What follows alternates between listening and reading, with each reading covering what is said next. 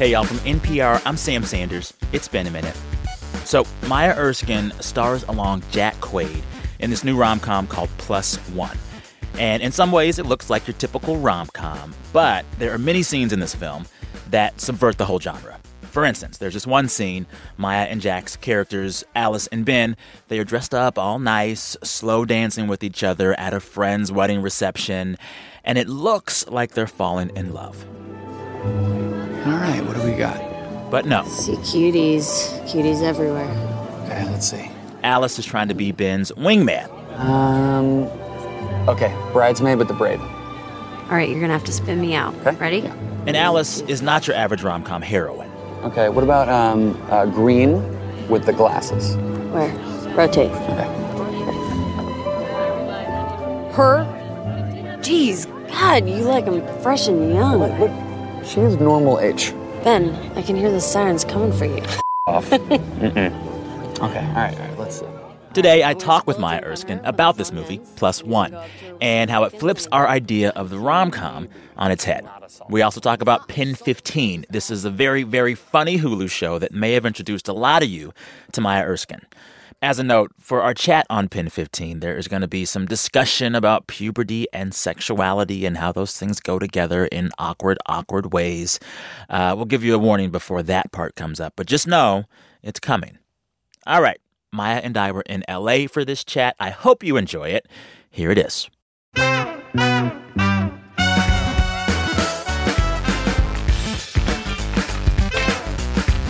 want to talk about all of the things. Yes. But I want to start by thanking you for that moment in your movie in which your character says, if I go to your wedding, I don't have to bring you a gift. Right. What do you think about destination weddings? Do you think that if it's a destination wedding, that's the gift? My Your presence is the gift. present. Because I'm paying for a hotel, I'm paying for flights. I'm taking vacation days from work. Exactly. To do your vacation, not my vacation. Thank you. Yes. You don't have to give a gift. Literally. But I still do because I feel the I guilt. don't. Yeah. You don't? I gave a gift. So last year I was supposed to go to 6 weddings. One got canceled. Drama. Ooh. But for all 5 of them, I showed up. No, for one of them, I got the couple tequila of the month for like 6 months. Because I love them. That's the thing. It's like how much do you love these how people? much do you love them? And Jeff Chan, he's one of the directors, he described it as tiers, social tiers of his friends. Yeah. He's like, if you're level 1, you're going to get in the $150 gift range. Oh, yeah. Oh, level yeah. 2, Yeah. 50. Exactly. Yeah. And then it's like, in the back of your head, half of them will get divorced. I know. Right? It's so absurd. Anyways, I just have to get it off my chest. Get it out. Yes, Get it out there. yes, It feels good. Yes. And so, what I like about the movie, which we're going to talk about a lot, is that you kind of poke fun at the marriage industrial complex. Mm-hmm. And I want to talk more about that. But first, let's just describe the movie to folks so they know what it is. Plus One. What is it? It's a movie about 2 friends who are both lonely in their lives and have to go to 12 weddings, and they take each other as their plus ones, essentially. And it's a romantic comedy, but we also like to describe it as a buddy comedy for the first half of the movie, which turns into a romance. Yeah. Whose idea was the movie? It was Jeff Chan and Andrew Reimer. And I had met, I was friends with them. I went to NYU, but I didn't know them that well. And then they asked me to read some bit parts at the table read. And I fell in love with the script at the time. And then they asked me to audition for the main part, which was great because I loved that character. Yeah. What I appreciate about this movie is that, it is definitively a rom-com. Right. But it is not allowing the thing that usually happens in rom-coms where the woman just has to be weak to get the man, or the woman has to be subjugated to the man. Your character is hornier and louder and usually more in control than the dude. Yeah. And I think that's what was so interesting coming from 2 men. It wasn't under the gaze of a man. It really, that was what was so surprising. And I think it's a testament to them and their female friends. I think they really wrote it with a lot of their friends in mind. And that was the first character that I have ever read in a movie that I would be allowed to audition for, where the female is messy, ugly, dirty, Drunk half the raunchy, movie. drunk, and yet also really intelligent and vulnerable and all of these things. So I was like, this is a full person, and you never get to see that in a romantic comedy. And that's what I loved about it, too, is because it's not trying to chase some idea of perfection, which is always the case. And so even this relationship is not perfect, and this girl is not perfect. And they acknowledge it. Yeah. Did you have, when I had wanted to interview for a long time. But when I heard that our interview would be tied to you doing a rom-com, I was like, her doing a rom-com? Because, like, when you see you in PEN15, I'm not. That's anything but. Yeah. Was there reluctance to do this kind of movie? Yes. Yeah. I mean, because that's not even though I loved rom-coms growing up, I mean, there was a part of me that always wanted to be a lead in a rom-com just because I never saw that as a kid. I never saw that as a possibility. So I wanted to dream, like, will I be that person who's being fallen in love with? But yeah, PEN15 is not a. It's not a rom-com. It's not a rom-com. Well, you know what? It is a love story in some Between weird the way two- between the two friends. Yeah. And it's also like a love letter to your younger self in some way of like, you're okay. You're okay. As It's you going to are. be fine. Yeah. What's your favorite rom-com on that note? When Harry Met Sally is the obvious one. I've watched that maybe 25 times and it never gets old. And Hannah and Her Sisters. Oh. I love Hannah and Her Sisters. Yeah. Annie Hall. I mean, those are the obvious ones, but I can watch those on repeat and never get old of them. I can tired of do them. every Julia Roberts one, and I particularly love Which My one is Best yours? Friend's Wedding. Oh, My Best Friend's Wedding is just... Oh, my God. And she's so wonderful in it. And Rupert Everett Oh my God. is a real star. And do you know that story too? That What? that last scene where he comes in, that they didn't have that when they first did a test screening of it, and everyone got outraged and they were like, he needs to come back. Yes. That is the and so they wrote my God. wrote that scene, I love it. shot it, and brought him back. And I it's love it. oh. So, on top of your character being good and raunchy, a lot of the movie is these scenes from, like, actual real-life weddings, Right. like toasts and, like, receptions and such. And it is poking fun at a lot of the wedding industrial complex, but it is particularly going after the idea and the art of the toast. And your characters deal with that a lot as well. What is it about the toast that y'all were trying to skewer the most? Because you were going for a few things with it. I mean, I think they had gone, this is Andrew Reimer and Jeff Chan, they had gone to a slew of weddings as they were writing this movie. Really? So every like, time prep? they just happened to have a lot of friends who were getting married at that age. Yeah. And so they would go and be like, oh, that drunk uncle, okay, that's going in there. That is such a thing that happens.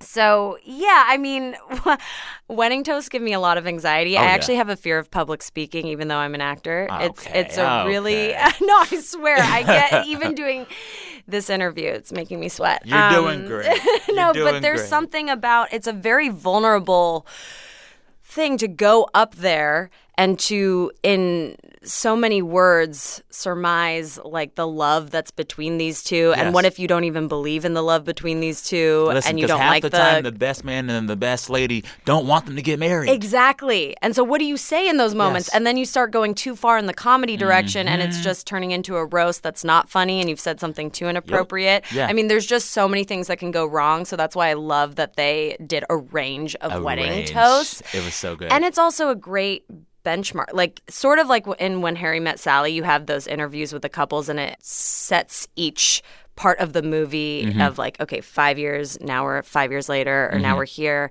And with this movie, if you notice, the toasts are indicators of what the wedding's going to be and what the emotional journey is going to be between Alice and Ben. So like the first wedding is just anxiety inducing, like, but it's a big wedding. The next one, they're on a bus, it's raining, it's the start of their journey. And then I love that they're on the bus singing Third Eye Blind. Yeah. Because that is what happens. If there's Thank ever God we a got the reception rights. with a bus and everyone's on my the bus God. by the end of the night. it's a camp sing-along. Yes. And it can be fun for some people, but you see that Alice is just in pure pain. Yeah. And so from there, it then starts to transform and get really pretty and beautiful, and the toasts get better, and then you're in Hawaii, and, you know, it's the perfect bridesmaid saying the perfect speech. All right, listeners, time for a break. When we come back, there's going to be some discussion about sex. So you probably don't want kids to listen to this part. You can skip ahead around 14 minutes and come back after the second break if you want to bypass. All right, BRB. This message comes from NPR sponsor Capital One. With the Capital One Saver Card, you can earn 4% cash back on dining and entertainment. That means 4% on checking out that new French restaurant and 4% on bowling with your friends. You'll also earn 2% cash back at grocery stores and 1% on all other purchases. Now when you go out, you cash in. Capital One. What's in your wallet? Terms apply. African Americans moved out of bondage and into freedom with stories wrapped in songs. These spirituals held the cries and the hallelujahs of a people rising and falling as they moved beyond the shackles of slavery. It's Wade in the Water, a 26-part series on African American sacred music traditions. Listen on NPR Music and NPR One.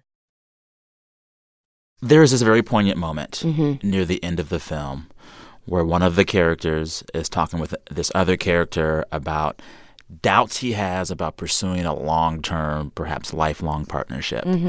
And one character says, how can I know what's best and know if this person is the best and the right for my whole and right for me for my whole life?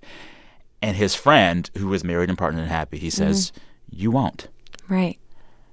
That really shook me. What I love from hearing, what I love about it is that you hear from a married guy who's like, you have to make that decision every day that I want to stay married to you. I mean, I think it's a choice every single day. It doesn't, because there's not just one person for you, I don't think.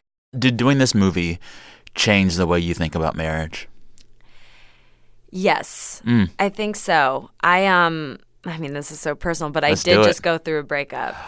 And it was one of those things where, okay, he didn't want kids. I want kids eventually. And we had to come to that decision together as people who love each other of like, oh, this is just, we're not, it's not going to happen. We're not going to be together forever. And that's sad, but that's also okay. So it was this like really, it was the most mature breakup I've ever had. Really? It's usually him, you know, but it was coming to that realization. I was like, oh, right. It doesn't. You didn't fail. I didn't fail. And it changed my view of having a forever. It kind of got me excited about just having multiple relationships and not needing it to last forever. And I think as a kid, of course, I'm going to idealize and have, because I watch all the Disney movies and all of that. But I don't know how my life is going to turn out. It's also interesting because I grew up with, my parents are still together. They're still very much in love. So that also has messed me up because it's put it on a pedestal. Like, I don't know if I'll ever have that, but I don't think that's a problem. I think it's also okay if I end up alone. Yeah. And I'll fall in love probably a bunch of times. Yeah. And I'm okay with that. That is a very good and balanced and even-keeled perspective. You know? And, like, this is my thing. Like, I feel peaceful about this, and it's going to be fine no matter what. And then you try to feel that way all the time. Oh, no, it's not. But then you go to your friend's wedding, you're like, I know. I haven't been to a wedding in a while, so we'll see if that changes. Yeah. Or like you just see, you know, a rom-com, and you're like, oh, what? You know, it's hard to stay grounded when thinking about these things because the culture is constantly telling you, find your one. And also just with the dating apps and everything. I mean, it's in your face at all times. But that's why I think maybe because I'm just in the phase where I'm like liberated from a relationship, so I'm kind of like, free and excited. Yeah. But I feel like it'd be hard to stay in a relationship because there's so much distraction now. It's just it's a constant. How do you? Well, and that scares me. It also gives you an inflated confidence because you swipe on everything on that app and you think you have a chance with all of them. You don't. No, you don't. Also, I've swiped yes on like 100 people and gotten 2 matches. That has happened to me a lot. You need to like put your name and your credits in the photo. Oh, hell no. No, it's pretty, it's brutal. Yeah. I'm going to go real personal here now, but like hearing you say that you want kids and also hearing you say you have this really balanced perspective about partnership, whether it happens or not, does the reality of a clock ticking? Yes. Okay. Absolutely. I mean, I'm having women tell me constantly, get your eggs frozen. And I've gone to doctors and they're like, nah, you don't need to. How old are you? So I'm 32. I mean, I want to say you have time, but I don't know. I'm a man. But I hear conflicting thoughts. Yeah. Some people say I have time. Some people say I don't. So I'm trying to take it day by day and also know that I don't want to put shots in my right now just to get all those hormones. I'm not there yet. So maybe next year. But it's true that you don't want to have that in the back of your head every time you're meeting a guy. I don't want to think about that. I don't want to have that pressure. So if that were to alleviate that, then maybe I would do it. But it's hard. Well, also, like, Michelle Obama had them kids when she was, 40? I know. A lot of women have had that. My mom had me when she was 40. Oh, wow. But I've also smoked for a lot of years, so I don't know if that's It's fine. It's fine. And also, if it doesn't happen, it doesn't happen. I have to adopt that mentality, too. I can't force it. But it is scary to meet women, with a lot of experience saying, I've gone through 10 years of IVF. If you don't do this, you will regret it. So, it's those thoughts are in my head. I want to talk about your time at NYU. Mm-hmm. You met your PEN15 co-star, Anna Konkle, in the experimental theatrical wing? Yeah, well, we actually met in Amsterdam, and it was the international theater wing. And it was experimental, and it was this really intense, amazing program. But Anna and I bonded at first because we're both perfectionists and have a lot of anxiety around performing and doing well. And that program was really intense because you had to come up with mini 3-act plays in 10 minutes and then perform them. And I mean, it was really intense. And for me, I would hide in my room, and it's Amsterdam, so everyone's smoking weed also. And I would get really high by myself and freak out, and people would knock on the door, and I'm like, I'm not here. And so we met and in a moment of anxiety and became best friends, and then also realized we shared a similar sense of humor, and we both are oversharers, so we would just share a lot of things that were shameful, things that we felt ashamed about, and that were secrets, and found humor in a lot of the pain. So then the two of y'all end up working together to make PEN15, which I'm not going to make you talk about because you talked about it before, and the Terry Gross interview was amazing. But I do want to talk about where I feel that show falls into a certain moment that the culture is having. And I guess, one, for those living under a rock, PEN15 is this comedy all about two 13-year-old girls figuring out puberty and middle school and life and love. But the catch is you and Anna play the 13-year-old girls, but everyone else in the cast is like actual 13-year-olds. Yes. Did I say it right? Yeah, perfect. Perfect. And we're 30-year-olds. Yes. 32, yeah. But y'all really do a good job of like becoming 13. You get a bowl cut. She puts braces on her perfect teeth. Yeah, perfect teeth. Perfect teeth. And then like you look 13. But I feel like this show does a good job of showing teenagers, 13-year-olds, having their sexual awakenings. And there are other shows that are doing it right now, too, like Big Mouth, like the movie 8th Grade. And I feel like when I was a kid, I wasn't seeing that. Yeah, it's interesting when it all happens at the same time, because I think it's indicative of society being ready to see that. Yeah. We had started making this 6 years ago, so I remember that being a big conversation for us of why have we not seen this other than, we say this all the time, but Welcome to the Dollhouse was one of the only things I had seen of a 13-year-old girl going through trauma in a real way, but also like sexuality in a real way. But I think it was really scary for me, especially the masturbation episode. Yeah. If I didn't have Anna and Sam to tell me that it was okay to just go should name for who it. Sam is. Oh, Sam is the third creator, Sam Zwiebelman. He's also a really good friend. Nice. If I didn't have Sam and Anna to encourage me to go there, I don't know if I would have had the balls to put it out there, because I think, which is also really sad, that I would have the fear to talk about something that actually is really normal for everybody. Yeah, and because when I was growing up, I only saw men that were in high school jerking off and joking about it, and it being really funny, and it being really silly and gross, and no girl at my age would talk about it. There was no American Pie for girls. No.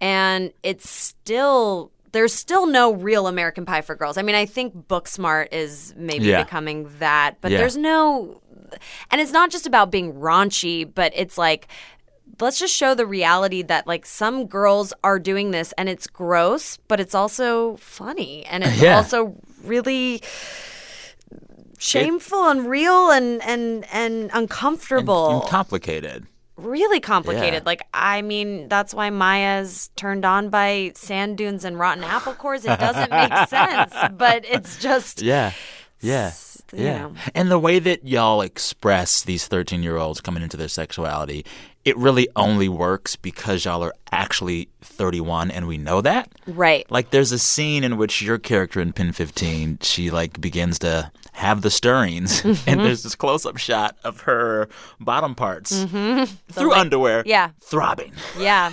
And you're like, this is hilarious, but thank God she's 31. Oh, yeah. I mean, that was, I think, always the concept just from the beginning of, we can't, if we want to explore these R-rated themes, if we want to explore it in an authentic way, we cannot place kids in those roles or in those positions. It gets complicated, of course, when we're dealing with, like, first kisses and things like that, but we, use body doubles but I think that is one of the reasons another reason we wanted to have adults in those roles is because the audience can feel safe watching it. Also, by the way, those lips are not my real lips, just so you know. How did y'all get the throb? It's amazing. So props team are incredible. We found labia underwear. Wait. I shouldn't call it labia underwear. What does that even mean? It's camel toe underwear. So people, it comes with the camel toe? Look it up on Amazon. You can on Amazon. People, I don't know, to wear under leggings sometimes. I think people like camel toe. To give themselves yes, to give some. I am shooketh. Yep. So that you can place it over your underwear, and it creates a perfect camel toe. Oh my God. So, but that wasn't enough, right? We wanted it to pulse. So did you motorize it? The guys who worked on Swiss Army Man helped create this pump that we thought they had attached balloons to it, and we thought those were going to be the lips, but it was way too big. So instead we put it under the camel toe underwear, so it just pumped it. Oh my God. So we have a girl on the corner, just pumping it as we're doing the close-up. Oh my God. Yeah. And that was filmed in the first week. So people were freaked out. They had no idea what they were getting into. Yeah. Wow. Yeah. Were there any sex scenes for your and Anna's characters that you were like, actually, we can't do? Anything that got cut? You didn't tape. There were things that we didn't tape because there were things we had made a pilot presentation before we made this show, and in that Maya's character gets fingered, and that was something that we were wondering, are we going to have in this first season? And instead it ended up being that Maya and Anna get felt up, and that the fingering was too far for this first season. But the thing is, we don't want to shy away from those things because that happened. That actually happens. Yeah. And so, but it's really complicated because we're working with kid actors, so we don't want to ever place them in those positions. And so there are thoughts of, are we going to have adult actors play some of these roles, and we definitely did not want to do that in the first season, just because I think it would have muddied up the show and the voice, because it's through Maya and Anna's perspective. So to have them as the only adults was important, I think, to set up the world. But then maybe in the second season we can change the rules. I don't know. Yeah. Time for one more break here. When we come back, the heartbreaking true story from Maya's childhood that wound up in PEN15. And the one thing she changed about that story when she told it on screen. All right, BRB. Support for this podcast and the following message come from the Netflix original podcast Tales of Your City. Partnering with independent queer storytellers, the podcast is an exploration of queer identity and community across New York, San Francisco, and 4 other cities in America. The podcast name is adapted from the beloved book series Tales of the City by Armistead Maupin and the new Netflix limited series of the same title. Listen to Tales of Your City now with new episode drops every Monday. African Americans moved out of bondage and into freedom with stories wrapped in songs. These spirituals held the cries and the hallelujahs of a people rising and falling as they moved beyond the shackles of slavery. It's Wade in the Water, a 26-part series on African American sacred music traditions. Listen on NPR Music and NPR One. From what I've read, PEN15 is pretty true to life for the two of you and your upbringing, but there are some things that have been edited in post, you could say. And there's one moment, one episode in which this happens, and I want to kind of talk through it. This is a Spice Girls episode. Yeah. I guess, we should set up the episode and what happens to your character, and then tell me what changed between how that happened for you in real life and how it happened on the show. Okay. Well, so... Sorry, I gave you a lot to do. No.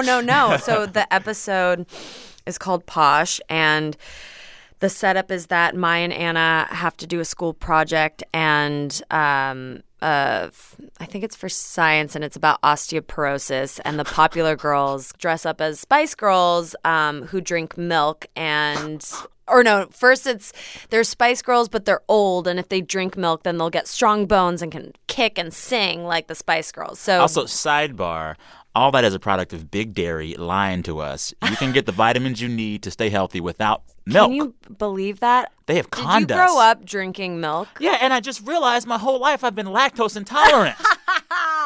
You know, IBS. They played us. They played us. They played us. Yeah. Anyway, we're still being played by other things. But yeah, so the popular girls come over, and they're 3 other white girls, and when they're going around deciding who's going to be what Spice Girl, Maya says she wants to be Posh, and they say, no, you're scary because you're like tan. Wow. And then Maya right after looks in the mirror and for the first time sort of realizes that she doesn't look like her other friends. And I remember that moment for me. Really? When I went over, and I talked about this, but when I went over to my friend's house and we were all putting eyeliner on, and when they put it on, their eyes looked really beautiful. And when I put it on, it just like covered my whole eye. But your eyes are still beautiful too.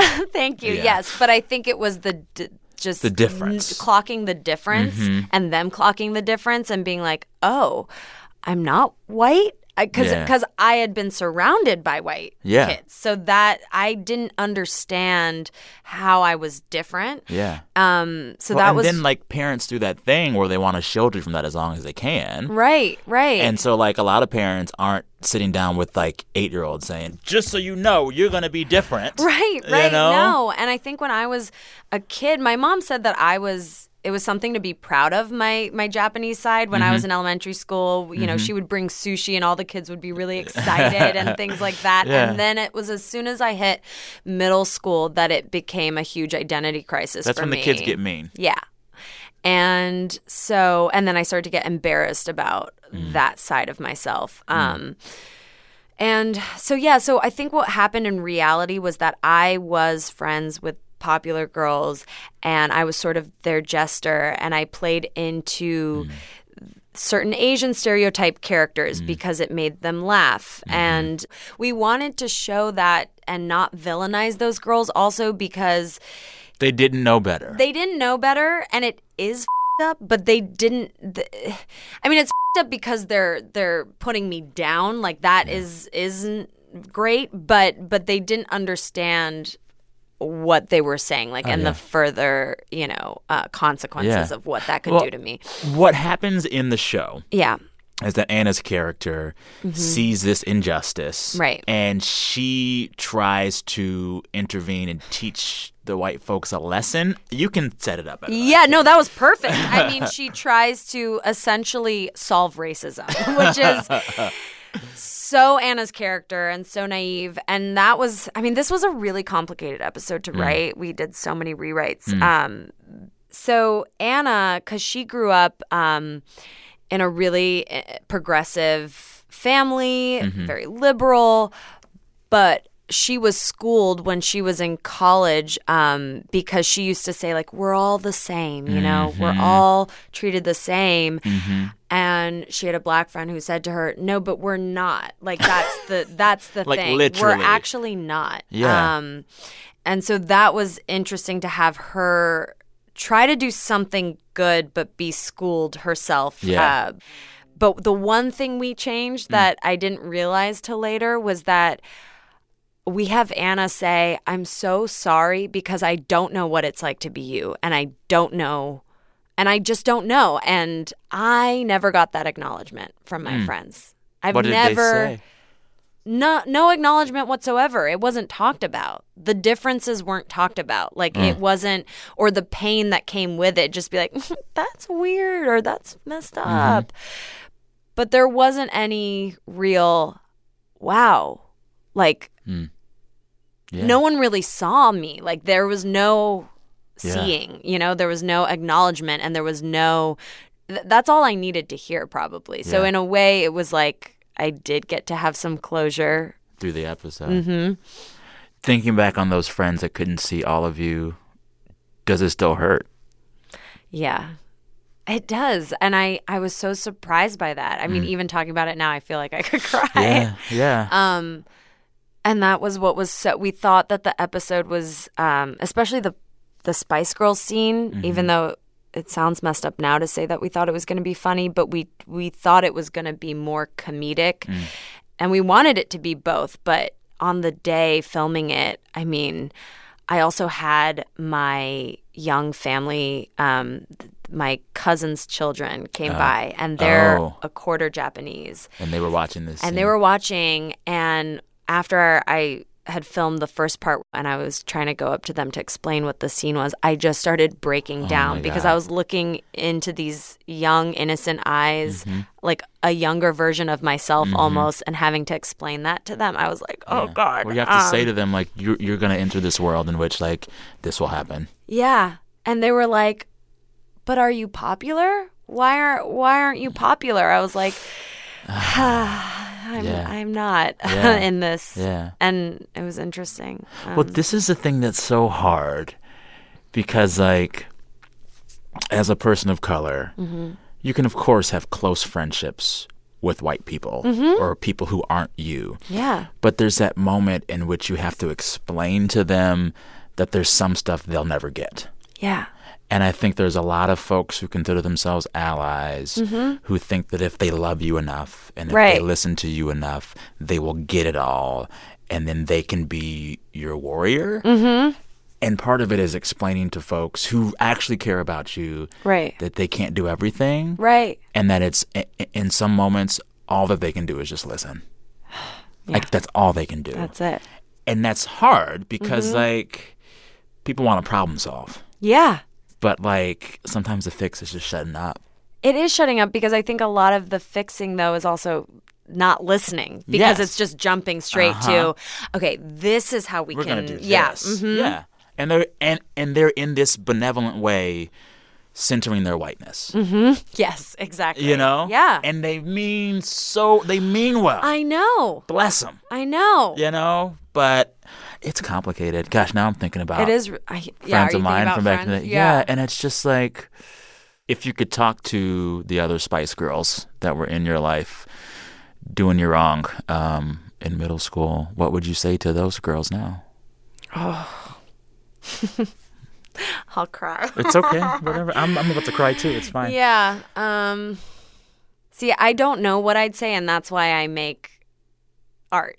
Because I don't lets you know. Say, yeah. It does. Like, I don't know how I'd put it into words. I still don't have the answer to that. The thing that's hard, though, is when it's something, when you're in middle school, like, you don't think you were that person. Oh, so yeah. that's the other thing, is that if I were to say, that was you, I think they'd be like, They'd no, be crushed. Yeah, the or other they'd be like, ones? that wasn't me. I never felt that way, or I never said those things. I loved you, you know? Yeah. So that would be really interesting. What would a PEN15 look like if it were set in 2019? Because, like, the internet and smartphones have changed everything. I couldn't write that show, I think. And I think that's why we had to set it in our time, because we didn't want the influence of that, because it just also complicates everything. Yeah. I also think it would look a lot darker. I mean, if I had social media at that age, I don't know if I would have survived. Really, me personally, I don't, just to see the constant comparing for one. So you're seeing all these bodies and images of like Kendall Jenner, and this just the impossible to achieve looks. Well, they're robots. Robots, right. They have augmented their bodies to where they're like part cyborg. Right, and then they just say, I just drink celery juice and have a good diet. And so girls are like, that's all I have to do to look like that. Yeah. So that's really damaging. And then the other thing is, when you were in middle school at my time, you didn't always know if you were being left out. Like, if people had a sleepover and you weren't invited, sometimes you found out. But on Instagram, now you can see it all. You see it all. Yeah. And that's, I don't know. It's so mean. Yeah. Yeah. Do you know what the kids do now? What? To invite people to parties, they make an Instagram account. And you know that you've been invited if they let you follow that account. Oh, God. So you can request to follow and then get denied. Yep. Oh, God. Oh, yeah. And it's not, and the account is an account, so you don't know which person in the cool club was saying no to you. Oh, no. It's Oh, no. hard. Oh, no. It's and hard. I heard about Finstas for the first time. Oh, yeah, the fake Insta, all of it. It is, I'm starting now just to feel old. I'm like, I can't do it. Because it's not just Instagram. It's like there's many facets to the world now, I'm sure. Yeah, like that. It's insane. Is season 2 going to get darker? I've heard it might. Yeah, but, you know, it's funny. So we just started the writer's room Monday. Oh, congratulations. Thank you. Yeah.